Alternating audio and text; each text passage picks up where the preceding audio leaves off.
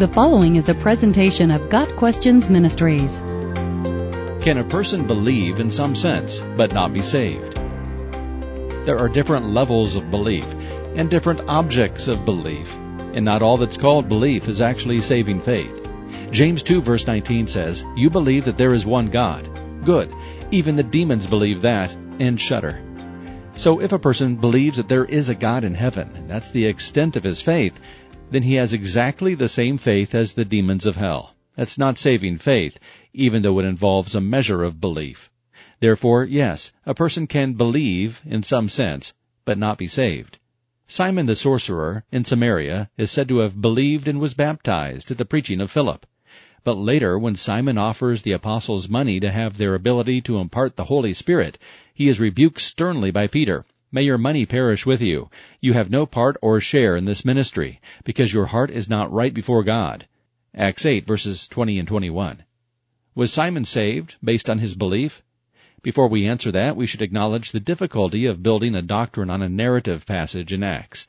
Such passages were never meant to be extrapolated into foundational teachings, and we are not necessarily given all the facts we need to make a doctrinal determination. Concerning Acts chapter 8, some would say that Simon lost his salvation, a view that contradicts other passages. Others would say that Simon's initial belief was not genuine, he was never saved to begin with. And others might say that Simon was truly saved, but having a deficient understanding of the Holy Spirit, made a horrible suggestion.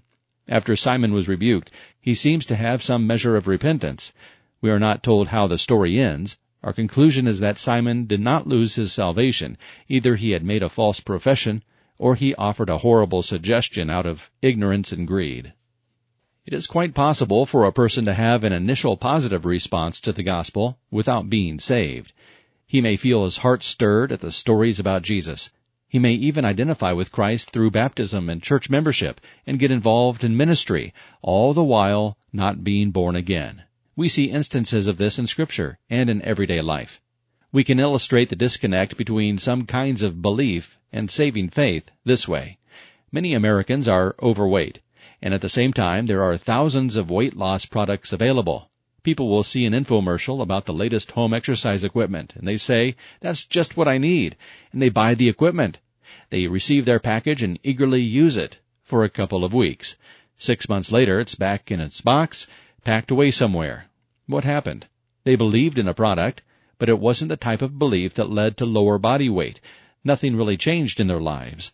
They had an initial positive response, but rather than possessing genuine faith, so to speak, they were merely indulging a passing fancy. People do this with Christ as well. In Matthew 7, verses 21 through 23, Jesus says, "Not everyone who says to me, 'Lord, Lord,' will enter the kingdom of heaven, but only the one who does the will of my Father who is in heaven. Many will say to me in that day, 'Lord, Lord, did we not prophesy in your name, and in your name drive out demons, and in your name perform many miracles?' Then I will tell them plainly, 'I never knew you. Away from me, you evildoers.'" Notice here that the people Jesus condemns were actively involved in ministry, but they were not genuine believers. They had faith of a sort. They acknowledged who Jesus is, but they had no relationship with him. Jesus does not say that at one time he knew them, but then he later rejected them. He says, "I never knew you." They were never saved to begin with. Another passage that shows people believing without being saved is Jesus' first parable, the parable of the sower, in Matthew chapter 13, highlights the various responses that people have to the gospel or the seed. In verses 5 through 7, we see that some seed fell on rocky places where it did not have much soil. It sprang up quickly because the soil was shallow. But when the sun came up, the plants were scorched, and they withered because they had no root. Other seed fell among thorns, which grew up and choked the plants. Here 2 of the soils had an initial positive response. The seed sprouted, but never matured. The picture here is not that these people were saved and then lost salvation, but that their initial response, as joyful as it may have been, was not genuine. The book of Hebrews and the warnings contained therein can also be understood this way. The recipients of the epistle were Jews who had come out of the synagogue and joined themselves to the Christian community. They believed a lot of things about Jesus, but at least some of them were not saved. Their mental acknowledgement of Jesus had not resulted in commitment to him. When the persecution of the church began, the fence-sitters were tempted to abandon Christ and go back to the old Jewish sacrificial system. The writer of Hebrews compares them to the generation that came out of Egypt but refused to enter the Promised Land. Although they started on the trip with Moses, an initial positive response, they refused to enter because of unbelief. Hebrews chapters 6 and 10 issue warnings against so-called belief without salvation. In John chapter 6, after Jesus feeds the 5,000, many people turn away from Jesus and no longer follow him. Jesus then asks the 12 if they will abandon him as well. Peter answers that they could never leave their Lord. Then Jesus says, "Have I not chosen you, the 12? Yet one of you is a devil." John 6, verse 70. The devil here is Judas Iscariot, who would later betray Jesus. What's interesting is that we see Peter and Judas side by side. Both expressed faith in Christ. Both believed in the sense that they knew Jesus personally. They saw the miracles, and they had committed years of their lives to him. But the level of their belief was different.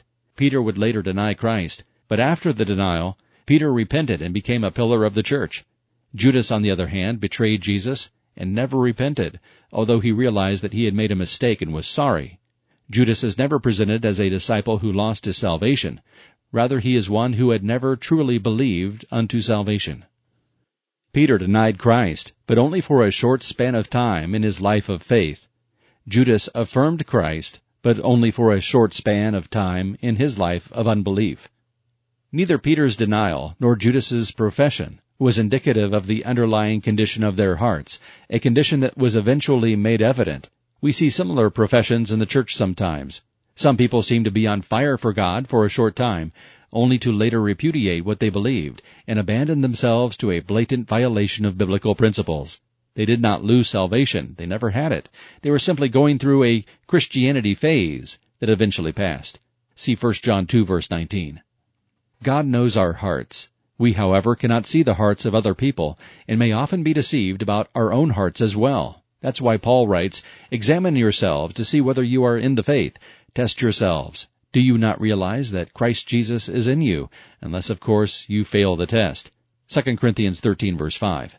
If we want confidence about our spiritual situation, we need to do more than look back to some words we said in the past when we accepted Christ. We need to also examine our current condition to see if there is evidence of God's work in our lives today, changing us from within, convicting us of sin, and drawing us to repentance. Church discipline forces the issue. If a professed believer is living in open sin, and no one ever confronts him, then he can remain on the fence. If he is confronted by one, then by 2 or 3 believers, and then by the whole church, he has to decide. Either he will admit that he is sinning and repent, thus giving evidence of his salvation, or he will decide that he never really wanted to be part of this life in Christ anyway, and exit the situation. One way or the other, the situation is clarified. The epistle of 1 John is important because it provides many signs of saving faith, so that we can know that our faith is genuine. Also, believers have the gift of the Holy Spirit, and the Spirit Himself testifies with our spirit that we are God's children. Romans 8, verse 16. Got Questions Ministry seeks to glorify the Lord Jesus Christ by providing biblical answers to today's questions. Online at gotquestions.org.